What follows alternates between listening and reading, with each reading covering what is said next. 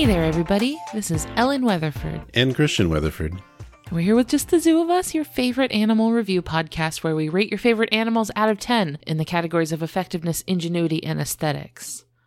We are not zoological experts, but we try our best to find the most trustworthy resources. We sure do. We Google so hard.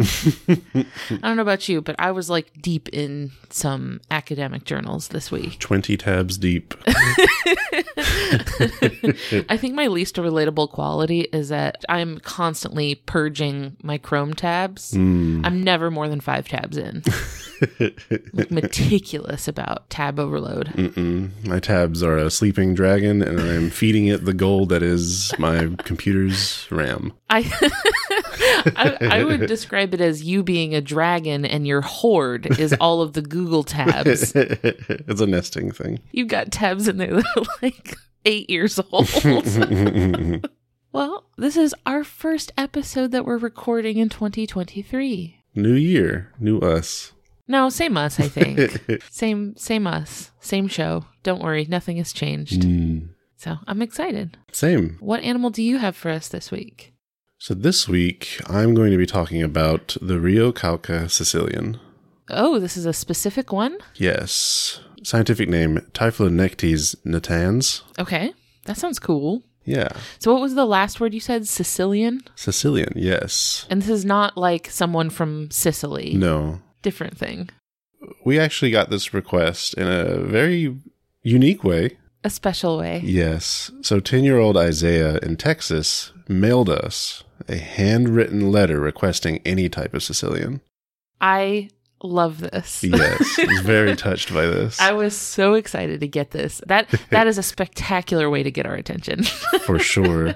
And it included illustrations. Yeah. So also hand-drawn pictures of Caecilians in their natural habitats. They're on our fridge, by the way. Well, they're currently sitting right next to me on the desk, but they will be on the fridge.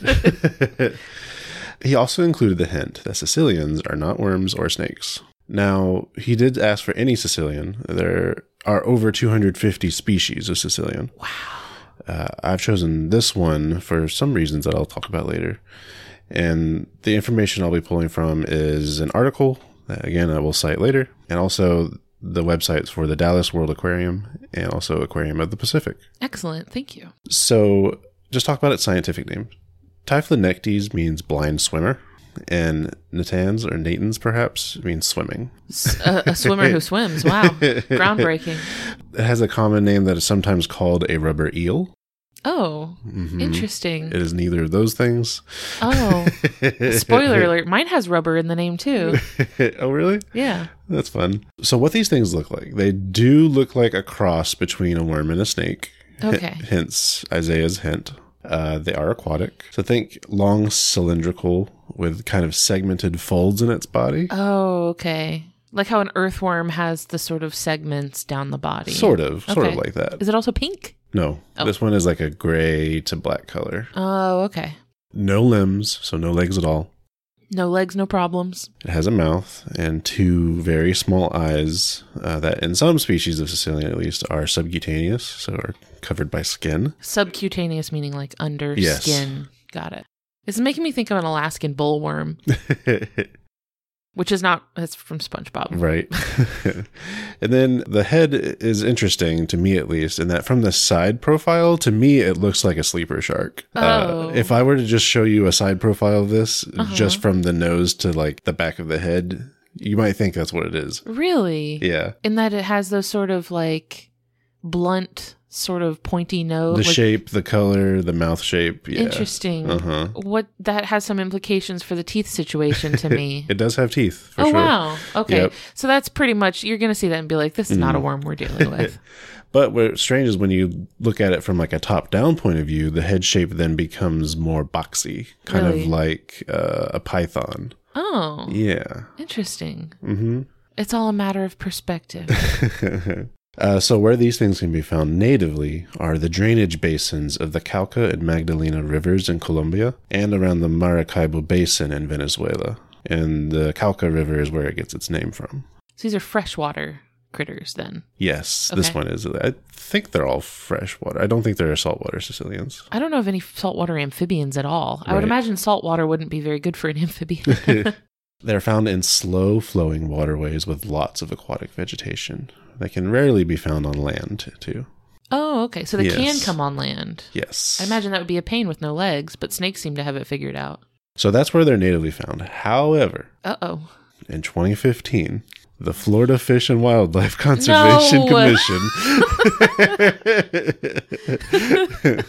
We thought we were safe. right, they found one of these in Miami-Dade County.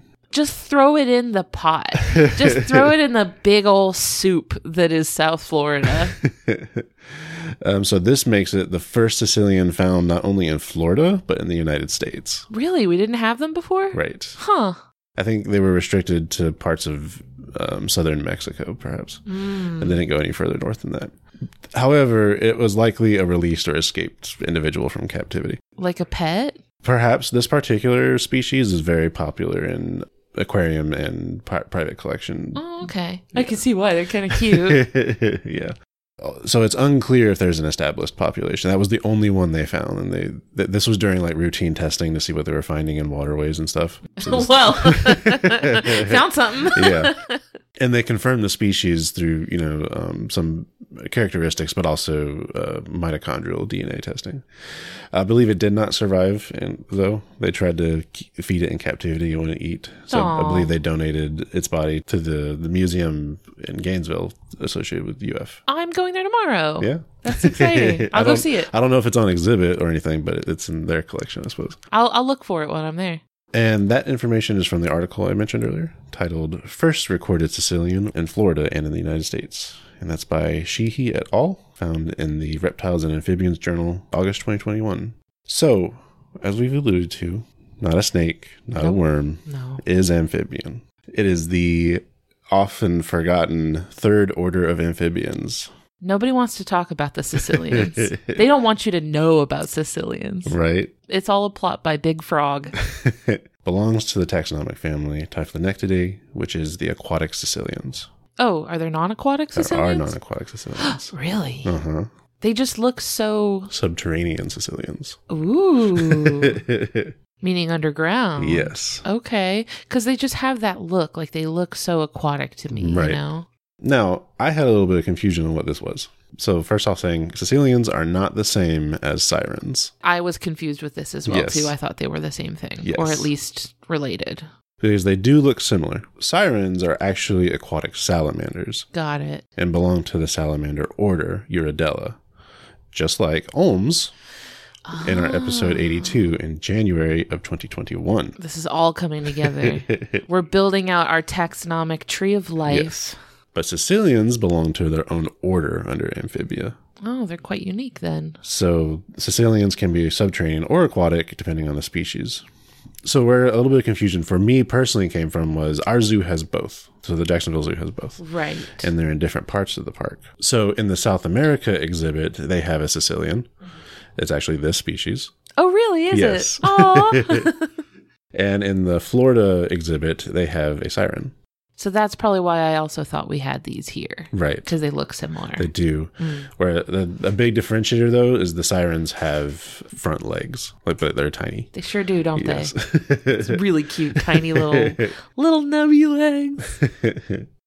So digging right into our first category of effectiveness, these are physical attributes and traits that help it do its thing. I'm giving a full 10 out of 10. Really? It doesn't seem like it, but they're very well suited for what they're doing. Really? They you're right. They seem a little, they're not very flashy. Uh-huh. They seem kind of subtle. So the first thing I want to talk about is how they perceive their environment. Yeah, for sure. So they're in slow moving waters, lots of silt. Mucky. Right. Muggy.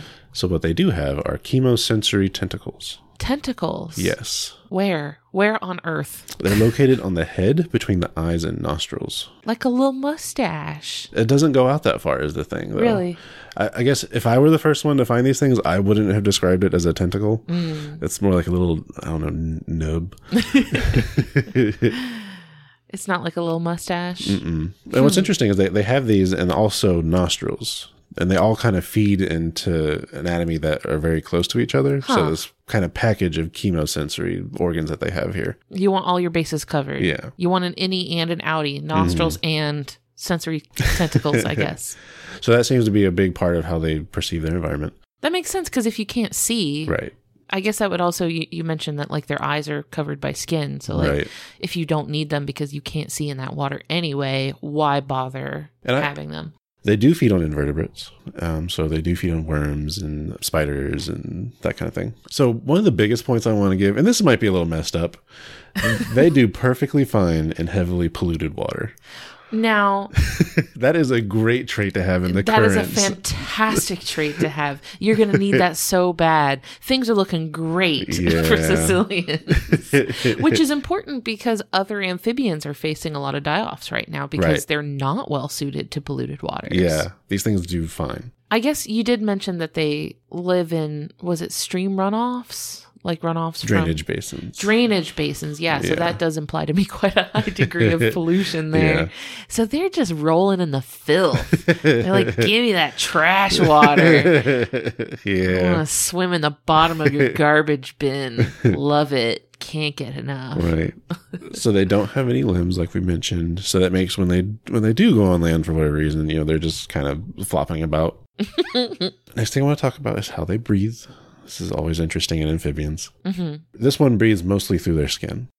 This is what makes me think they shouldn't do that well in polluted water, right? Because if there's a bunch of gunk and chemicals in the water and they're breathing through their skin... I mean, I guess that function, is taking the oxygen without taking the other stuff. Right. They must have like a really good filtration system. Maybe like the membrane is only permeable to like what they need. Maybe. So while they do mostly breathe through their skin, they do have small lungs and they can breathe like air from like the surface. I guess if they're going to be coming out of the water, they would need that too. They need to have both options. They are viviparous, which is live birth to fully developed young.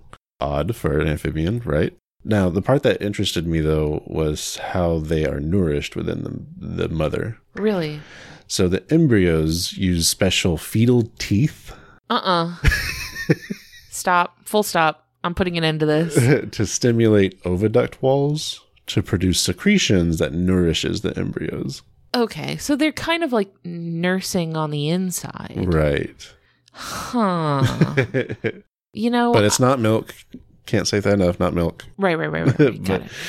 Just a nourishing secretion. But they're just chomping right out of there. They're just chomping right into it. I've been pregnant twice. Mm-hmm. I cannot imagine a more horrifying concept than little baby in there just nom nom nom from the inside. Cannot imagine a more horrible thing. Well, it could get a little worse. I found a video of one giving birth. Okay. It's very interesting in that the opening is not where you think it is. Where is it? It is not like a snake. Okay. Where it is on the bottom towards the back. It is like the dead back of, if you think of it as a cylinder, it is the back of the cylinder. Just right at the end? Yes, right at the end.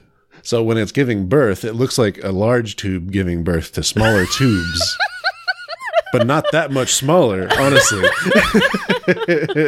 She has become like a sheath for the babies. Uh-huh. Ew. It's interesting. I don't like it. And they give birth to between 2 and 11 of young at a time. That's too many for you to be doing that. And they're fully developed, so they just look like miniature versions of the adult. I love that. Just scale them down a little bit. That's very funny. They're pretty cute too, I think. Well, okay. Maybe like... It's the head shape that has that going for them, I think. Puppy face. Mm-hmm. So I think, that wraps up effectiveness. Okay. I think they're doing great for what, their ball field is. Yeah, that sounds... I did want to ask you, you mentioned that, they have teeth and that there are like fetal teeth in play. What do the teeth look like? Like what kind of teeth are they? Are they like little pointy teeth or what? Yeah, they're tiny little pointy teeth, but they're not like super visible. They're not like shark teeth or even snake fangs, that kind of thing. Okay. This brings me a little bit of peace, at least. Though I did find a number of pictures of fictional monsters that I think were based on Sicilians. Oh, really? But they just kind of tacked on monster teeth. Oh, like fictional monsters like in a video game or something like that? It seemed like B horror movie type things. Oh, God, yeah. So yeah, on to our next category of ingenuity. These are, smart things that they can do. I couldn't find very much about this, unfortunately. I'm just giving a generic 6 out of 10. Sure. Assuming they have enough intelligence to process all of that sensory data that they're taking in. Right. I find the case to be with amphibians, which we just talked about with cane toads on last week's episode. There's not a ton going on in the little noggin of an amphibian in general, I don't think. They seem to be mostly vibe-based. Right. Well, and also with Caecilians in particular, they're hard to study in their natural environment. That's true. Especially subterrestrial Caecilians. Right. Yeah. Because if they're spending all of their time, underground or in muddy water where you can't see what they're doing, maybe they've got like a whole city under there. Maybe they've got something going on that we just don't know about. Right. I like to give every animal the benefit of the doubt. That's like, maybe there's something going on we don't know about. And moving on to our final category of aesthetics, which I'm just now noticing I did not put a score for. Oh, let's hear it from the hip. This one's off the cuff. I'm going to say 7 out of 10. That's generous. I think the face really does it for me. Yeah. Okay, if you tend to like, I know you said they're not a salamander, but if you like that kind of general face, that's pretty cute.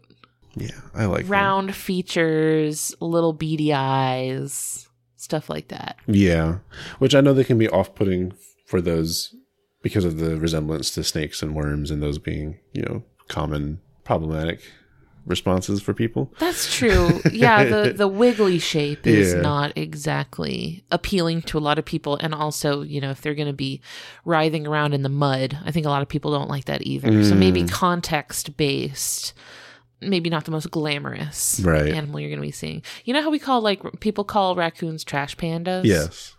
I think we can incorporate this. This could be like a trash noodle, like a trash eel. I don't want to trash the eel. He's a good boy. Oh. Their conservation status is of least concern. And that's based on an IUCN study done in 2020. They'll inherit the earth. They'll be here long after we're gone. And I found a particularly interesting piece of media about these guys. Really? There's the Caecilian Cotillions song. What? Yes. Okay. For people who don't know what a cotillion is. I didn't prior to this. You didn't? Nope. You didn't know what a cotillion is? Go for it. Okay, a cotillion, I haven't heard anything about cotillion since I was like a kid. But my understanding of what a cotillion is that they're usually put on by like swanky, bougie, like rich people clubs. And they're kind of like an occasion for... I have only ever heard of this being hosted for young people, for like kids and teenagers, basically, where the idea is that everybody gets as fancy as they possibly can. You get dressed up in your fanciest clothes, and then you get together and like, it's something for like learning manners and like fine dining etiquette. It's all about manners and etiquette and stuff like that. Yeah. The concept of having these little trash eels at a cotillion is hilarious to me already. Well, so this was a song written by this band called The Wiggly Tendrils. Oh my God.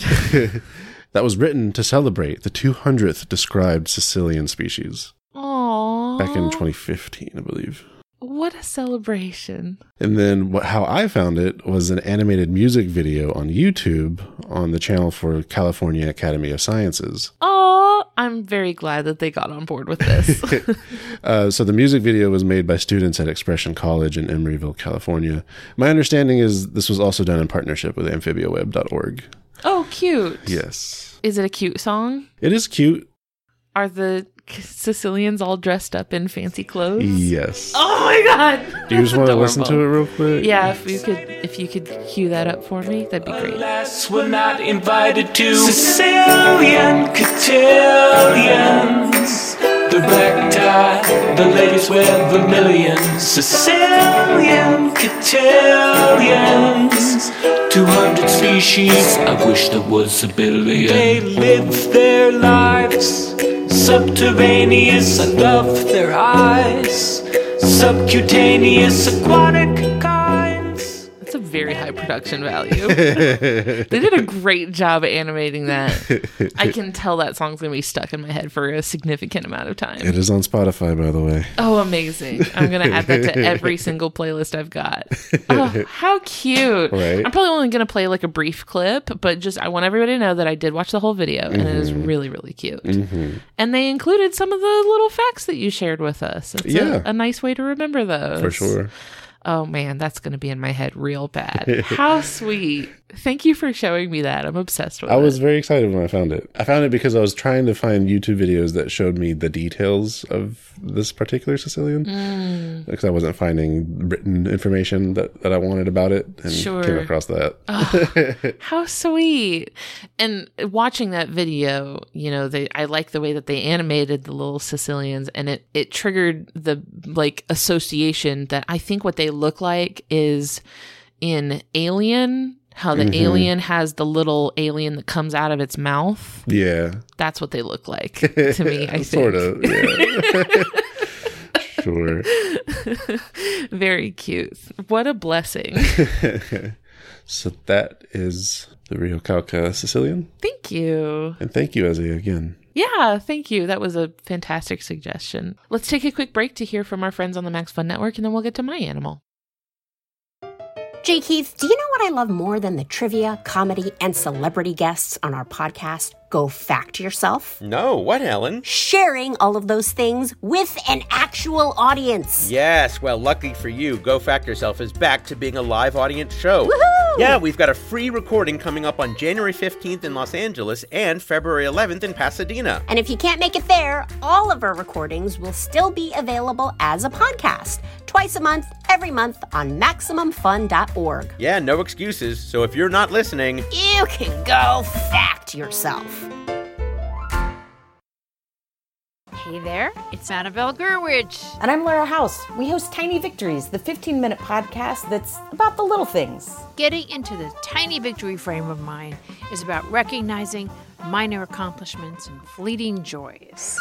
Isn't it a wonderful day when the first password you try actually works? When it's freezing cold outside and toasty as all get out in my shower, my tiny victory is that I turn off the water and get on with my day.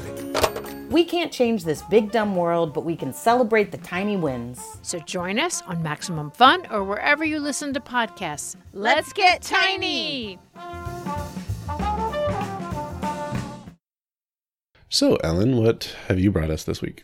This week, I'm talking about the rubber boa.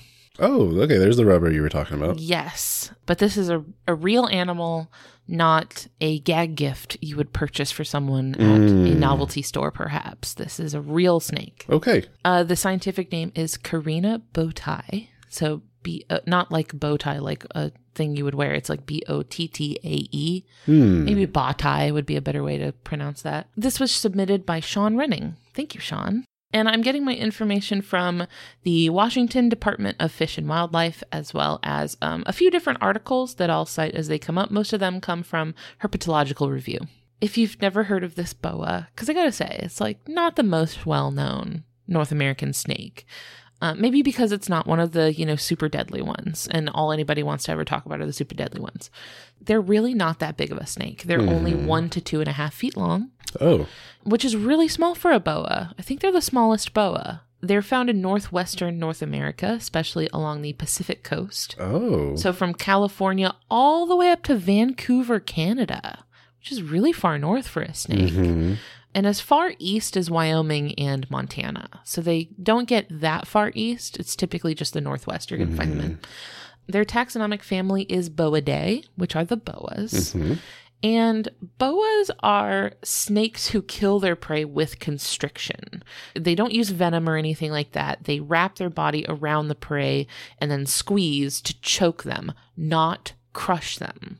Sometimes people think that they're like trying to crush them and kill them with like concussive force, I guess. It's not that. They asphyxiate them. That sounds like it would be easier and take less energy. Right.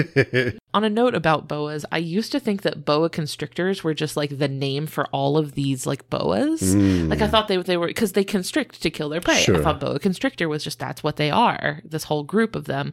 Turns out that is the scientific name of a species. Oh. I didn't know that until very recently.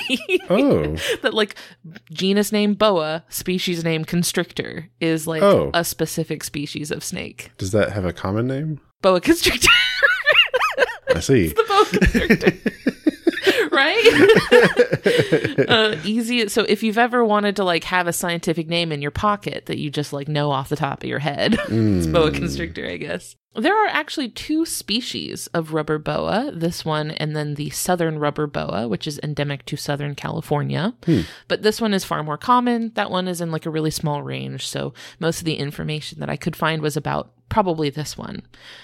They're called rubber boas because of their skin. Their skin is covered in scales like other snakes, but their scales are really, really small and smooth. They're like flush with the skin, so that rather than a lot of other snakes that have scales that kind of overlap on each other, they have this sort of smooth appearance, which makes them look like they're made of rubber.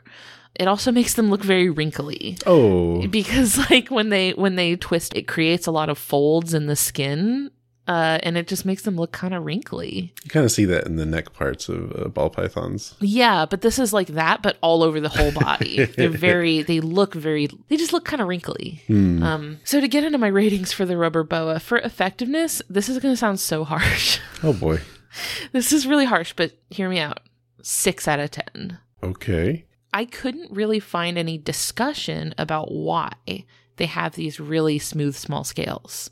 Like, what is that doing for them? I have a few thoughts about why they might be like that, but this is purely the train has pulled into the speculation station. Okay. It's all just guesses.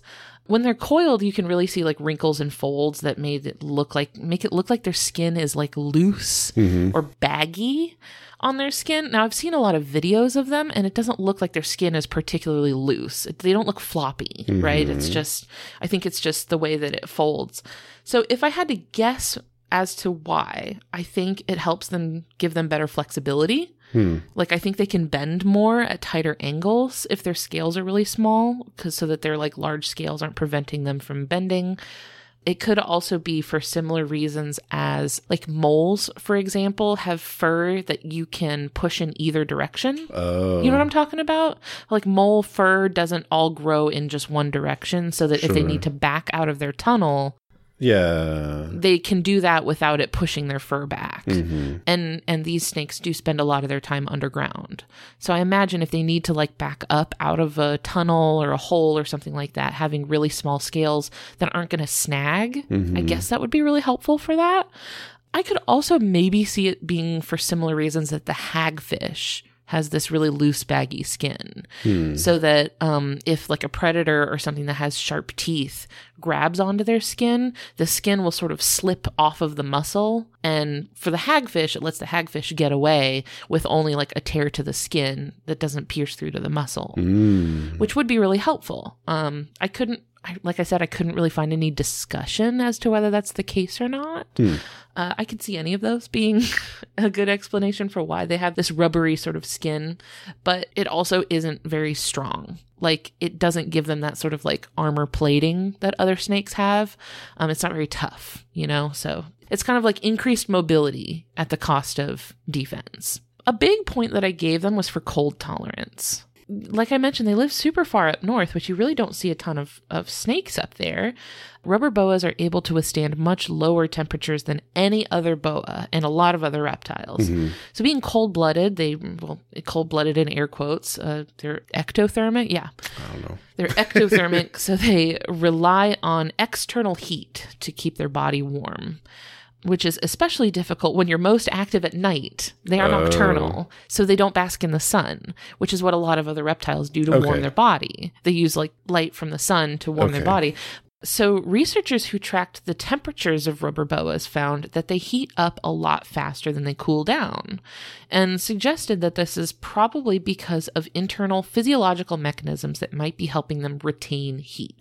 So they can heat up pretty quickly, and they can hold on to that heat so that they're not cooling down very quickly also. So in this paper, they suggest that the snakes might be able to adjust their heart rate. So letting their heart beat more quickly when they're warming up, so that that's circulating the blood more and making sure that the warm blood is reaching the rest of their body, warming the whole body very quickly. And then when temperatures start to fall, they can slow their heart rate down so that they're not spreading cold blood through their body and try to retain some of that temperature. This is based on like what other reptiles do to retain heat. But they also could be able to direct the flow of their blood to prioritize certain parts of their body that they want to keep warm. So they found that rubber boas keep their head much warmer than the rest of their body. Like at night when it gets really cold, their head will be much, much warmer than like the back of their body. So they could be directing blood flow and saying, oh, we want to really keep the warm blood in the head area and let the rest of it get cold if it wants, because you can let that part of your body get cold. The head's the important part. So keeping their brain warm is the important part. So I thought that was kind of cool. That was in a paper called Physiological and Behavioral Control of Heating and Cooling Rates in Rubber Boas, Carina Bowtie. And that was by Ying Zhang et al. And that was in the Journal of Thermal Biology in August of 2007. Nice. I guess it's not super unheard of for them to be in that cold area, because that's also the stomping ground of, you know, the newts versus garter snakes. Yeah. Yeah. So I wonder if they get caught up in that at all. I don't think so. That's not really their ball game. Yeah. The next thing that I wanted to give them some points for is what I call a butt head. What? A butt head. Their tail is thick and rounded at the tip rather than tapering like a lot of other snakes do. It's rounded off and it's really big and thick at the end. In combination with that, their head is very small and they don't have that sort of definition in their like neck and cheeks that you see in some other snakes. It's kind of a straight line. Okay. And it makes it really difficult to tell their head from their tail. This is sounding like a very similar shape to the Caecilian. Yes. Actually, they do look pretty similar in some ways. So that was kind of why I wanted to talk about the rubber boa when we were talking about the Caecilian, because they're kind of similar vibes, I think. But this makes it so that if they're getting attacked by a predator, what they'll do is they'll like coil up to protect their head, and then they poke their tail out. And the tail looks like their head. So they're hoping that the predator will attack their tail. Kind of similar to how a lizard will wiggle their tail when they're being attacked, so that the predator will go for the tail, and then the lizard drops the tail and runs away. Problem with the rubber boa is that their tail doesn't detach. Right. So like, what good is it doing you to get the predator to attack your tail? I guess it assumes that an attack is coming either way. Might as well get it to not attack the brain and such. Right. But if it grabs your tail, it's going to have your whole body. Like, it's got a hold of you now. Maybe. This has been, like, repeatedly described as not an effective tactic. Oh, I see. Like, this does not really help very much at all. Like, they try it, but they are very, very easily predated upon by most things. Like, if it's big enough to eat them, it probably eats them. We'll just eat it at that end first. The tail does more than that, and I'll get into it in ingenuity. Okay. But they are eaten by, you know, like any nocturnal predator big enough to eat them. So skunks, owls, foxes, coyotes, all that stuff. Just eats them right up. So yeah, that's kind of why I docked so much for them, is that they're essentially defenseless. You know, their biggest sort of line of defense is just hiding.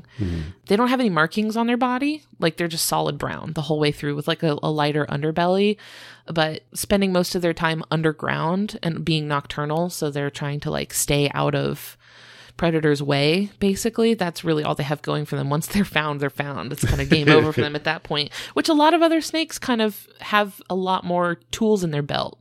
Like, when you're comparing them against other snakes, they don't seem to me to be as well suited to putting up a fight. There's no backup plan. No backup plan. Which brings me to ingenuity for the rubber boa. This is, I feel, where it makes up for some of this stuff. This is, I give them an 8 out of 10 for ingenuity. Very good. So since rubber boas, I mentioned they don't exactly have formidable powerful physical defenses. Instead, they hide from predators by spending a lot of time underground. They go in either old rodent burrows or they'll hide underneath logs and rocks. Every video I found of people finding them in the wild was flipping over logs. That being said, they're still hard to find. Like, they can be very, very difficult to find. Rubber boas eat basically anything they can fit down their throat in one piece, but what they really specialize in is baby rodents, like young, small mammals. So like mice, squirrels, shrews, stuff like that. Like if it is a small mammal, that is really what they're going for, specifically the babies. So their strategy here is to find a nest. Mm-hmm. And once they find a nest that's full of babies, they pick the babies off one by one and use their tail to fight back the mother. So if the mother comes to try to fight the snake and protect her babies, they push her away with that big, thick tail. They kind of use the tail almost like a boxing glove to kind of like push the mother away. So she's trying to fight with the snake's tail while the head is busy eating the babies. So that's why a lot of times when people find these snakes in the wild, the tail is usually really like scarred up and like has a lot of injuries and scratches on it. And I think a lot of times that's guessed to be because of predator attacks, but it's probably the other way around. It's because they're using it to eat rodents. That's pretty impressive. I think right? Most snakes don't have that much, I guess, capacity for being stressed during eating. Yeah, but also don't have that much like dexterity over the end of their tail. Yeah. You know, or any reason to use the end of their tail because it's not that bulky, but they're able to kind of use it like a pole almost, like to keep mom away from their head. So very interesting. Now, one thing about rubber boas that they're known for behaviorally is their extremely docile temperament. Like they are known for, like the one thing people talk about when they talk about rubber boas is that they are very, very calm. They're not very fast moving. And I hesitate to use the word never, but every person I found talking about them said that they never bite and never strike. So I'm interpreting that to mean that nobody has recorded them striking. You know, like if it has a mouth, it can bite, you know, only a Sith deals in absolutes. I'm not going to say that they never bite, but it is such a rare occurrence that nobody has at least reported being bitten by one. And that really their tactic is to hide. They're not interested in biting you at all. Like I said, they don't have any way to hurt you by biting, so they just really don't bother. But they're not too docile. So they have been documented fighting back against predators who try to eat them in some cases. So two important ones. One of them is in September of 1998. A bird watcher witnessed a young red-tailed hawk fall out of a tree and stumble to the ground, dead. Upon further investigation, it was found that the hawk had been eating a rubber boa. And during the struggle, in its sort of final moments, the boa was able to wrap its body around the hawk's neck and choke it out. The hawk had already eaten the boa. Like, the middle part of the boa had already been eaten. It was already dead. Oh. But it just took the hawk down with it, basically. Okay. Yeah. So, I mean, that's one way, I guess. You know, at least it's going to take out hawks that would eat rubber boas, right? Yeah. In the hopes that, okay, that one got me, but I'm going to make sure that one doesn't reproduce to make more boa-eating hawks. Yeah, I mean, he might not be swift, but his vengeance or was. Yeah, for sure. And that was recorded in Herpetological Review in March of 2000 by Ronald Van Heest and Jessica Hay. And also in 2021, so super recently, images from a camera trap showed a skunk with a rubber boa wrapped around its neck. So the skunk had clearly been trying to eat the rubber boa, and the rubber boa was in the process of fighting back. Now, this is a little bit of a mysterious observation because since it's photos, they weren't able to tell what had happened prior or what happened next. So it's really just the snapshot of the struggle between a skunk and a rubber boa. So it's not known whether the boa got away, whether the skunk did get to eat the boa, or whether it died. This one's kind of a mystery, but at least it does show that the boa is fighting back. It's not completely defenseless. And that was also recorded in Herpetological Review in March of 2021. That was submitted by Jackson D. Shedd and Tim Torrell. Interesting, very interesting observations. I interpreted this as, for a creature with no hands, they sure are throwing them. It's because they threw all their hands they had. Ran out of hands. Finally, for aesthetics for the rubber boa, I'm giving them a 9 out of 10. They're so cute. They're friend-shaped. They look like a sock puppet. They're so silly. They're soft and wrinkly, and I really like that. It's adorable. When they're born, the babies are pink, which combined with like the smooth wrinkliness of them does make them look like a worm. Okay. So they look like a little earthworm. Also, the fact that they have no markings makes them look like dog poop. Oh, no. Like when they're all coiled up on the Man. ground. They look like dog poop. They really do. To quote comedian Vinnie Thomas, rubber boas are one of only a few snakes that has evolved to look like a goofball. Just not a serious reptile at all. Which is very accurate. They don't look serious. They look very friendly and very adorable. Just don't wear them like a necklace. And you'll be fine. Not at all. Don't let them anywhere near your neck. To wrap up for the rubber boa, their conservation status is overall of least concern, according to the IUCN. It's kind of difficult to tell what their population numbers look like because they're really hard to find. Scientists who go out to try to count them usually only find a couple when they go out looking for them. Some areas within their range will have them like considered locally endangered, like at the state level or something like that. But overall, they're of least concern.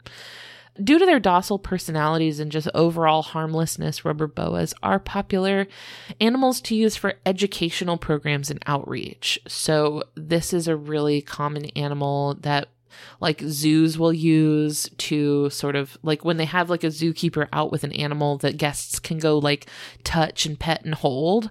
Rubber boas are a really common one to use, especially for people who are afraid of snakes. So if you're otherwise very afraid of snakes, this is a great sort of gateway snake. This is a good one that you can touch it. It's not going to hurt you. Don't like go up and harass them in the wild. Don't do that. Please. Leave them alone when you see them. But if you're offered the opportunity to interact with one in like a safe and ethical way, that can be a really nice learning opportunity and experience to connect with an animal that you might otherwise be afraid of, because they literally like there's nothing they can do to really hurt you, which is another great reason why you should leave them alone. They're no threat to you at all. You don't need to preemptively do anything about them when you see them around. And like I said, they eat rodents. So it's great. Great pest control. They're amazing to have around if you have them. Yeah. I always tell people I will always take snakes over the things they eat. Yes. By the way, there's a word for snake phobia. Did you know that? I assume there was. I just don't know what it is. The fear of snakes is called ophidiophobia. Ophidiophobia. Yeah. That's fun. Yeah. So if you do have ophidiophobia, which is a perfectly normal fear to have, it's human evolution instinct, right? You see a snake, don't touch it. That's primate brain functioning as intended. But if you do want to like start fostering a connection with snakes, this is a great one to start with. This is just truly one of the snakes ever. Very good. I like them. We're going to the Northwest soon, and I will keep an eye out, and I hope I get to see one. I've never seen one. Yes, hopefully see one of those newts. I know, we got a lot of stuff to look for when we go Northwest, so it's a fun one. And that's the rubber boa. Thanks, honey. Thank you. If you like what you heard today, we'd love it if you could come hang out with us on social media. We're on, Facebook, Instagram, Twitter, Discord, stuff like that. Links to everything will be in the show notes below. Also, if you did like what you heard today, I would love it if you could leave us a review on your podcast app, whatever you're using to listen to us. If you can leave us a review, please do that. We got a couple of really sweet ones recently that I wanted to share. One of them was by Pokey the Ghost, who said, "Gotta love the joy of opening my podcast app of choice and seeing my favorite animal podcast made an episode about my favorite animals." And this was left just after the narwhal and snow monkey episode, so it's got to be one of those. I'm assuming. I was happy about that. Thank you for leaving that, Pokey the Ghost. And another review was left by, I hope this is how you want wanted this to be said, Catland Sock Show, who said, I'm a huge nature nerd, especially animals. I watch all the documentaries I can, read tons of books, and I'm so happy I started this podcast. I heard the commercials on other Max Fun shows and decided to give it a go, and I'm burning through past episodes. Their approach is accessible and super informative, and the rating system is real fun. If you're into animals, you'll dig this one. Thank you. That's great. I really appreciated that. I am so glad when nature nerds can come together and find community through listening to the show and connecting with the other people who do. So thank you. I really appreciate it. We'd like to thank Maximum Fun for having us on the network with their other shows that we love so much. If you want to support our show and keep us surviving and thriving, you can do so over at MaximumFun.org. And also thank you, Louis Zong, for our theme music. That is a real banger. Song of the summer. And that's all. Thanks. Thanks, y'all. Bye. Bye.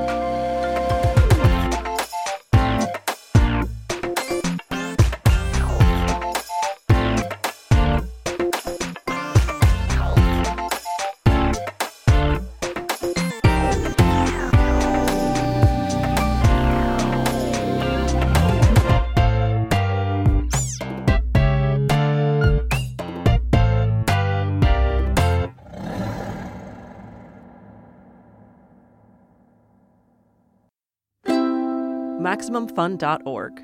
Comedy and culture. Artist owned. Audience supported.